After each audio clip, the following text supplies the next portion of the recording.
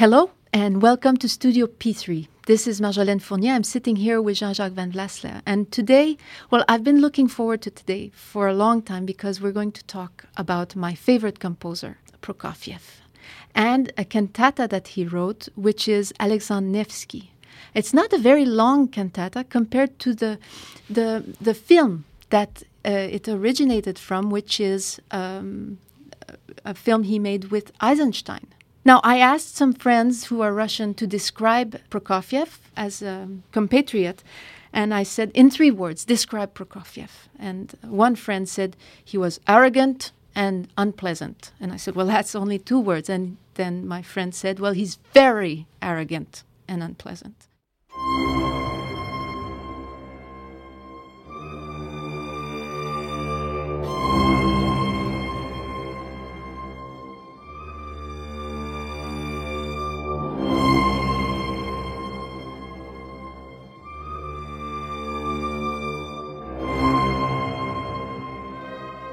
What is the gray zone between being arrogant and being a pure extrovert? So there is that pure extrovert, a very nervous man, a hyper-excited temperament.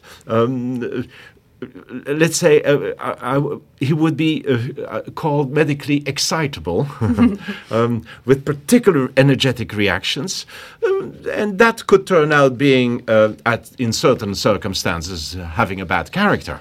Certainly, but at the same time, this is a man with extraordinary energy, overflowing energy, vitality, and as I said, nervous. So, where does this all situate? It's, for me, what is important is what flows within his music, and you have this great vital music, sometimes impulsive music. When you compare it to the grinding rhetoric of Shostakovich, you have here a sometimes telluric agitation. Beautiful. But also on the other side, and I want to say this, on the other side, beautiful lyric moments. Think of Romeo and Juliet. Very simple, simplified, but straightforward music on the other side, with Peter and the Wolf, and also in this extraordinary cantata called Alexander Nevsky. So, people are not always what they are reduced to. Well, what I find is the reductionist portrait of Prokofiev. And unfortunately, you're reminding me that I looked through and I read through 5 different biographies. And it's strange, but the same portrait didn't emerge. The same portrait was retold. It's very much, there's the box, there he is, and that's it. And it's quite opposite. The portrait and the music that I love are so different. You're right. And I do think that one has to open up that box and show that this man was torn between lyricism and a society in which he imitated wonderfully also the industrial world, in which he came so close to the energy of a society that was getting into aviation, into cars, into the rapidity of time, the rapid flow of time, and which he expresses very clearly. At the same time, between that lyricism and that, he is also torn between classicism, because he is a classic. His symphonies are classic. Some of his sonatas are classic. His concertos are much more classic than Shostakovich's ones, certainly. And so he's torn between that classicism and being able to put that vitality through music, which he can do in ballet, which he can do in films. So let's open the box and let's see what happens to this enfant terrible, called like that, of the 20th century, and who has, in the reception of musicians in the early 20th century, being boxed in between two other great composers. On the one side, Stravinsky, on the other hand, Shostakovich. Yeah, and let's not forget Rachmaninoff. Like when he goes on tour, he's often following Rachmaninoff on the tour. Rachmaninoff, great pianist, and then Prokofiev, great pianist. Yeah. And so these two men, but Rachmaninoff is another world, is the lost world. Yes. Prokofiev is the forward-looking world. Is the new world. You're bringing this up, and I want to, for a second or two, go into this. Rachmaninoff composes 75% of his works before 1917. And 25% the rest of his life, because he's outside his natural environment, and he's kind of lost to the world up to a certain point.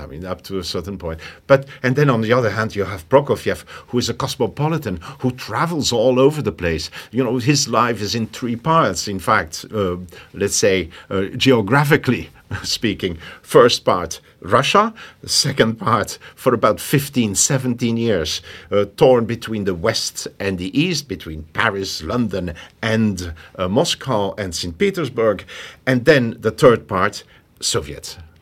And Russian first, West, and then Soviet. And what struck me is that when he came back to the Soviet Union, I guess then it was, he wasn't judged very kindly. He was, you're not a real, you left. We had the revolution, you left.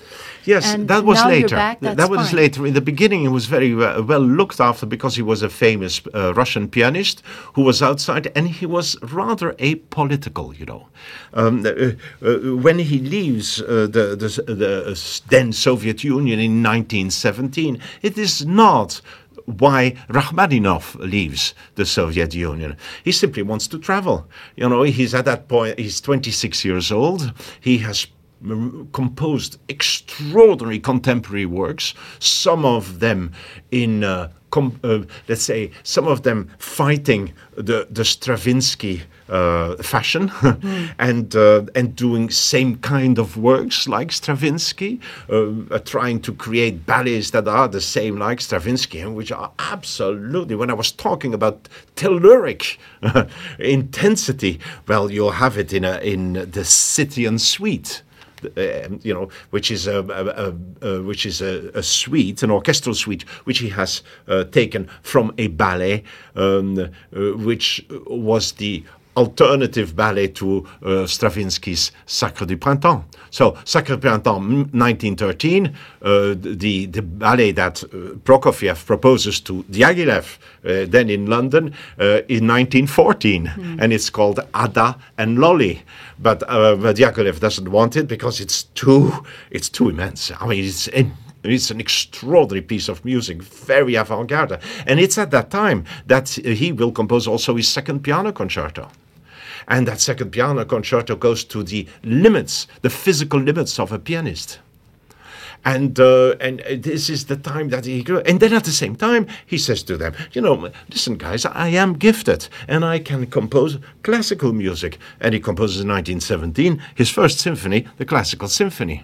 So he's just between two worlds, gets into the new world in 1917, travels to the United States, composes the Love of the Three Oranges in 1920 sometime, again goes to live in Paris, and composes his third piano concerto that everybody loves. That's the most often played piano concerto, and composes his opera, The Flaming Angel, which is again in an extraordinary strong-willed opera. He will take that music, by the way, because not too many people can mount this opera, can produce this opera. And what he does, he takes the music of it and puts it in his third symphony. Every movement is part of that Flaming Angel. Prokofiev, I have to say, is somebody who doesn't let his music disappear. All the trials or all the drafts that he has made and some of his works that have not been accepted. Well, he recycles. And he recycles remarkably well. Because then he reduces, and you have mentioned this in the very beginning, he takes those 21 scenes of the Eisenstein film Alexander Nevsky, and he will reduce it to 7 parts, and these 7 parts will be the cantata Alexander Nevsky we will talk about in a few seconds. So he has this European period, and by the way, in Paris in 1929, when the opera is being played in Paris, it is conducted by whom? Pierre Monteux. Pierre Monteux, who has done the premiere of the Sacre du Printemps about how many years? In 1913, so about 13 years before. So he was very good in contemporary music, and so, the top-level conductors would be playing his music. Very famous. And then suddenly, by 1932, when most of the other ones, composers like Cherepnin, like Rachmaninoff, like the singers like Chaliapin, will leave Russia, he will go to Russia. And this is extraordinary. It's a complex man. It's so easy to say, he was aggressive. Yes, okay, he was aggressive, but how much theater was part of that aggressiveness? He dressed aggressively also. Lots of colors. He liked that. And was handsome, eh? He was tall, handsome person, yes. And I have to say, he's probably the only composer that we studied that was an only child. Yes, a rather well-to-do family, but not in the same way the Rachmaninoffs were. That's interesting, yes. Well, you never can tell, but this one child, we'll leave that for a psychiatrist to explain, yes. So he goes back to Russia to the Soviet Union around 1932, but he won't stay. He will go back to the West. He will travel a lot. He will definitely go back in 1938. And that's when he will stay until his death in March 1953, and he will die the same day Stalin dies.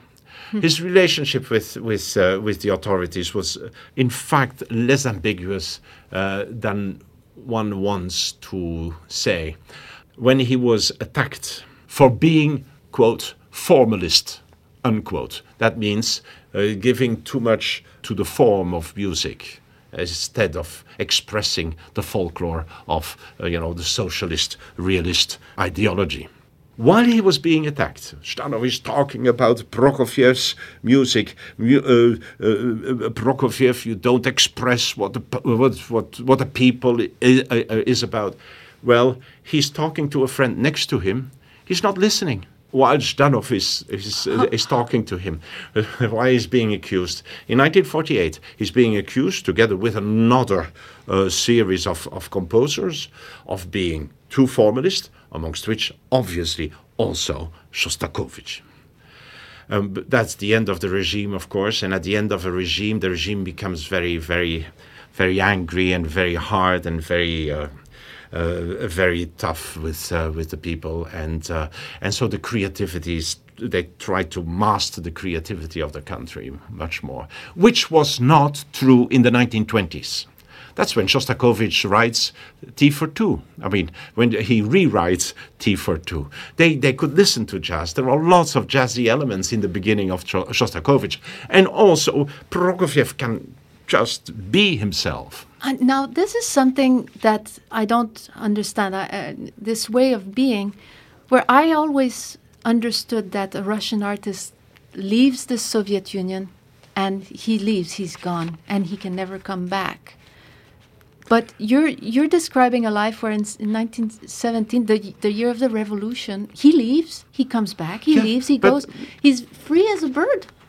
He's free as a bird up to a certain point. He had, from 1932 on, he has lots of difficulties obtaining visas. And visas in, visas out. And so all these things are grayer and more difficult and more.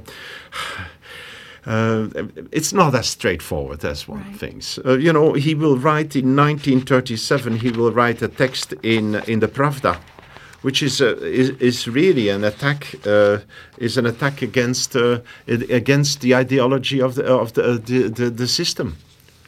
One has to have lots of courage. 1937, that is 1 year after Lady Macbeth of Tensk by Shostakovich has been eliminated and being very successful, by the way, had been played for so long already. And in 36, suddenly, truck. Unpatriotic, un-Russian? Un-Russian, well, formalist. That was the term that was being used. And very negative was garbage by the one who wrote the article in the Pravda and was influenced, of course, by the higher level. But in 1937, so 1 year afterwards, Prokofiev writes the following in the Pravda, and I quote, "Any tentative for an artist to adapt to the taste of the listener underrates both the cultural level and the quality of his taste.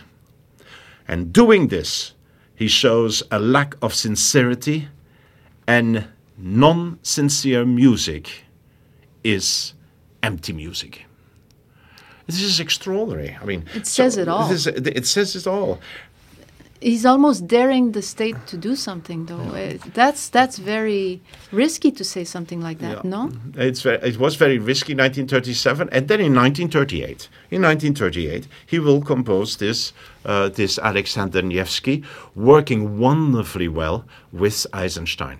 I have to say that was just after his last tour of North America, piano, as a soloist, of North America. I think also he went to Canada at that point. He played in Canada. But he plays essentially and goes and studies the film music done in Hollywood. So he hangs around Hollywood a little bit because all those people that have fled already Nazi Europe are making marvelous music in the film world. Korngold and Company, and my God, there is a whole series of them there. This would be a wonderful topic to talk about. So Prokofiev learns. He sees what they're doing. He will bring all that back, and the collaboration between Eisenstein and Prokofiev is first class. First, because both of them are great artists. They honor each other, and they listen to each other, and it is perfectly integrated. This is one of the great artistic collaborations of that period. And so they will work on this Nevsky, sometimes by having elements of the film being made. Prokofiev will look at it. The next morning, he will bring his music ready for that part. You know, there are 21 parts, musical elements that get into the film Alexander Nevsky. And it was not his first film, by the way. He had done Lieutenant Kije before that, which was a more happy-going one. This one, of course, is a dramatic one. And so, but the contrary is also true. What I was telling a few seconds ago is that, you know, he would see a sequence, a filmed sequence already, and then afterwards he would make his music. But they would discuss the music. He would give ideas to Eisenstein, and Eisenstein would make the sequence after that. Very, very interesting collaboration.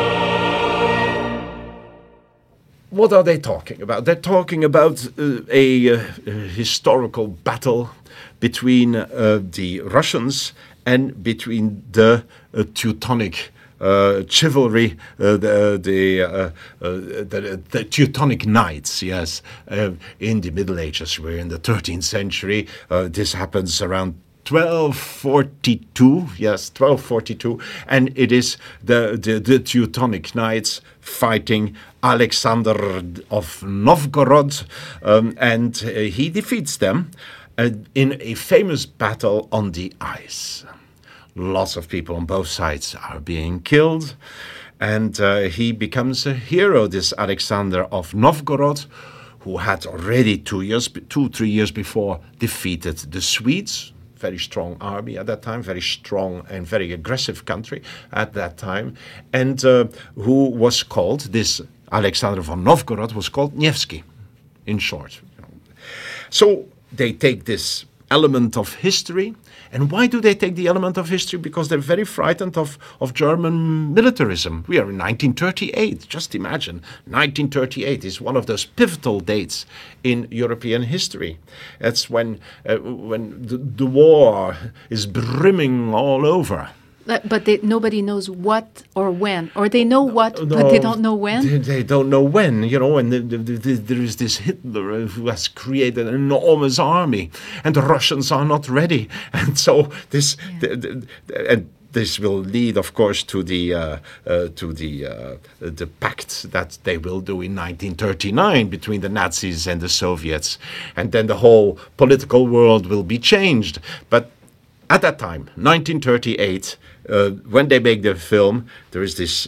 So there's unrest already. Unrest and preparation of war, and it's the same kind of war. Russians, and at the other side you have the German militarism, the Nazis, and in power, and which was very dangerous. And it is proven to be very dangerous. There's 50 million people dead after that in 1945. So it's a very, very hard time. As one of my friends said, speaking about the two world wars, Europe tried to suicide twice, and they succeeded. And I still keep this in mind, thinking of what is happening today in Europe. So I have this story is being taken, and 21 scenes, wonderful collaboration. Things go very well, very fast, because both of them have this internal precision and also the poetical side. And you who love so much Romeo and Juliet, the ballet, it's so poetical, it's so beautiful. I mean, this is, and so lyrical. It is, you're right. And so there are 7 parts to this cantata. The structure is 7 parts, and we'll go very quickly over the 7 parts.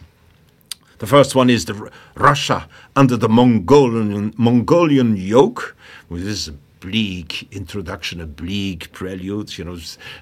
It's about internal suffering of the country. Very murky, yes, very murky. It's like a dawn on catastrophe. Very well put. And I think this is the right one. Then after that, it's a very short prelude. Then a second part, the song about Alexander Nevsky. This is a kind of portrait of the valiant leader. And then a third part, the Crusaders in Pskov. I have to explain who the Crusaders are. The Crusaders are, of course, the Teutonic Knights, so the negative element. And Pskov is where the battle had taken place. The battle on the lake Shutskoye, and this is the battle on the ice, which will happen a little bit later.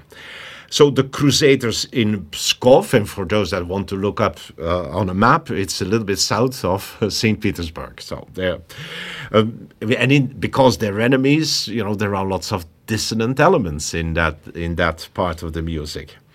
Now, he's also playing in the cantata. If I open a parenthesis here, in the cantata he plays between dissonant elements, descriptive elements. He's wonderful in description of reality. And on the other hand, you have the straightforward elements, the songs and the Russian part of it, and it's a very interesting mixture between his Russian period, Soviet period perhaps, and between the Western period of which I spoke, the Flaming Angel, the Saitian Suite, the Second Piano Concerto, all these works brimming with energy and dissonant elements, of course, because with him, there are often disjointed harmonies, sudden fluctuations from the naive and the simple to the unexpected and the complex, and we have it all. We have it all in this wonderfully full work. And then, of course, so where were we? We were at the Crusaders in Pskov. And well, it will be followed by Arise, You Russian People, which is the fourth element. And then you get full, it's an appeal to the Russian people. Don't let yourself be done by these invaders. And there you go. And then we get to the central element, the Battle of the Ice, which is the longest piece. All the other ones are 2-3 minutes long, sometimes less. And there you get suddenly 12 minutes, more than 12 minutes of an incredible musical description.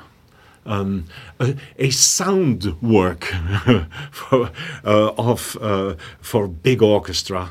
And this is the battle. And I must say, it is impressive. It leaves you breathless. This is the centerpiece, and I was told that this was the first element Eisenstein and Prokofiev discussed when they started the movie. Is the Battle of the Ice. So that's the first thing that they that's the first thing they Oh. went to. And then, of course, after the battle is over, then as usual, war. What does war do? It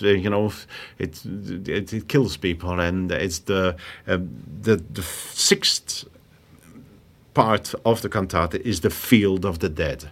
In the film, there is a young girl who's trying to find the body of her beloved, and this is of course a very sad and very dark element within the cantata, and it's being sung by a mezzo-soprano, usually, but it can be sung by a dramatic soprano, because it's not an easy part, but it's and both technically and musically it is.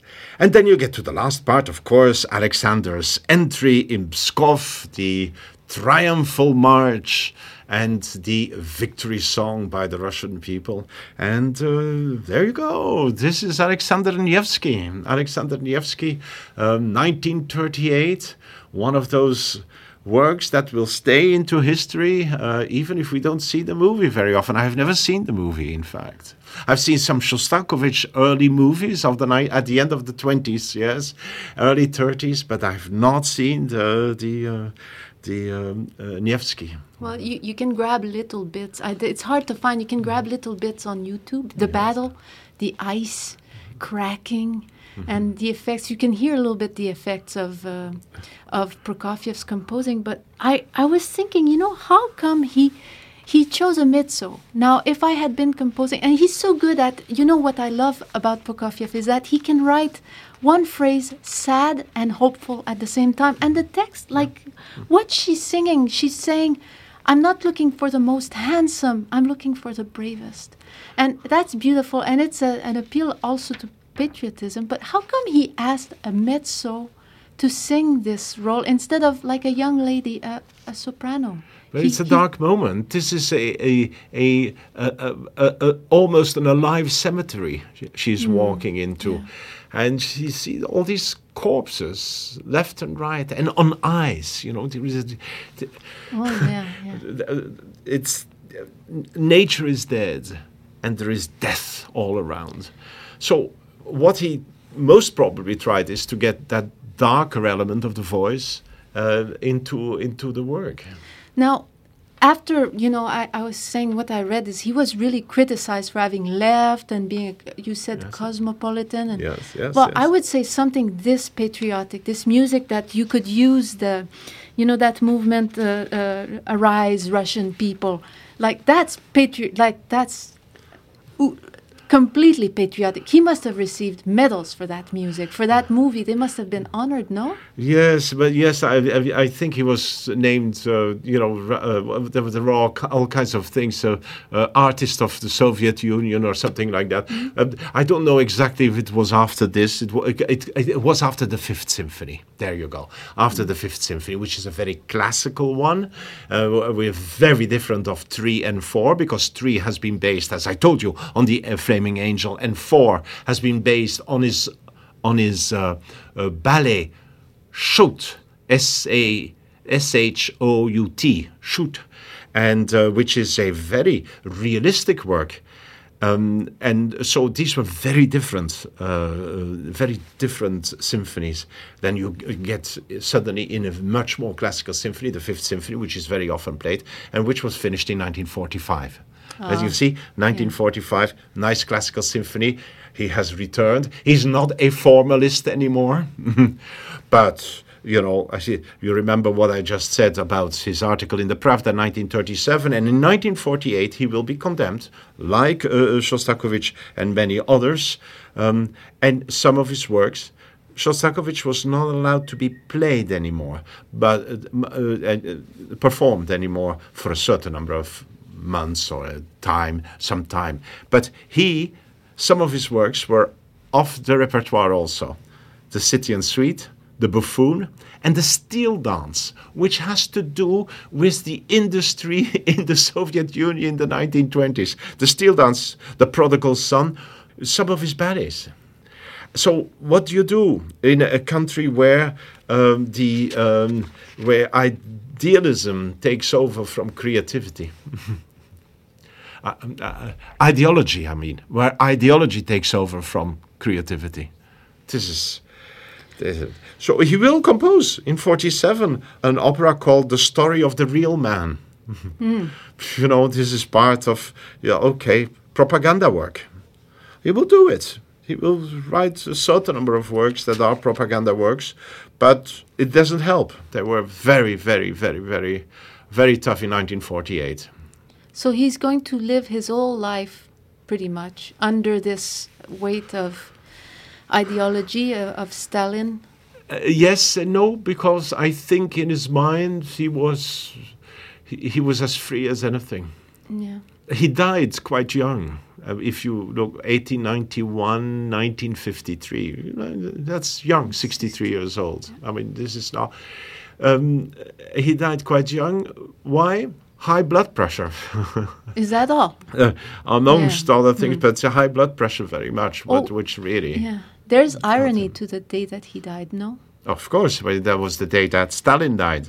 And so nobody took any notice of Prokofiev's dying.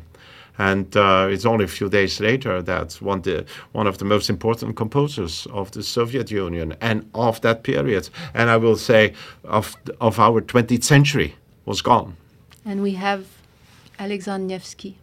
And we have Alexander Nevsky, which says so much about being there at that time.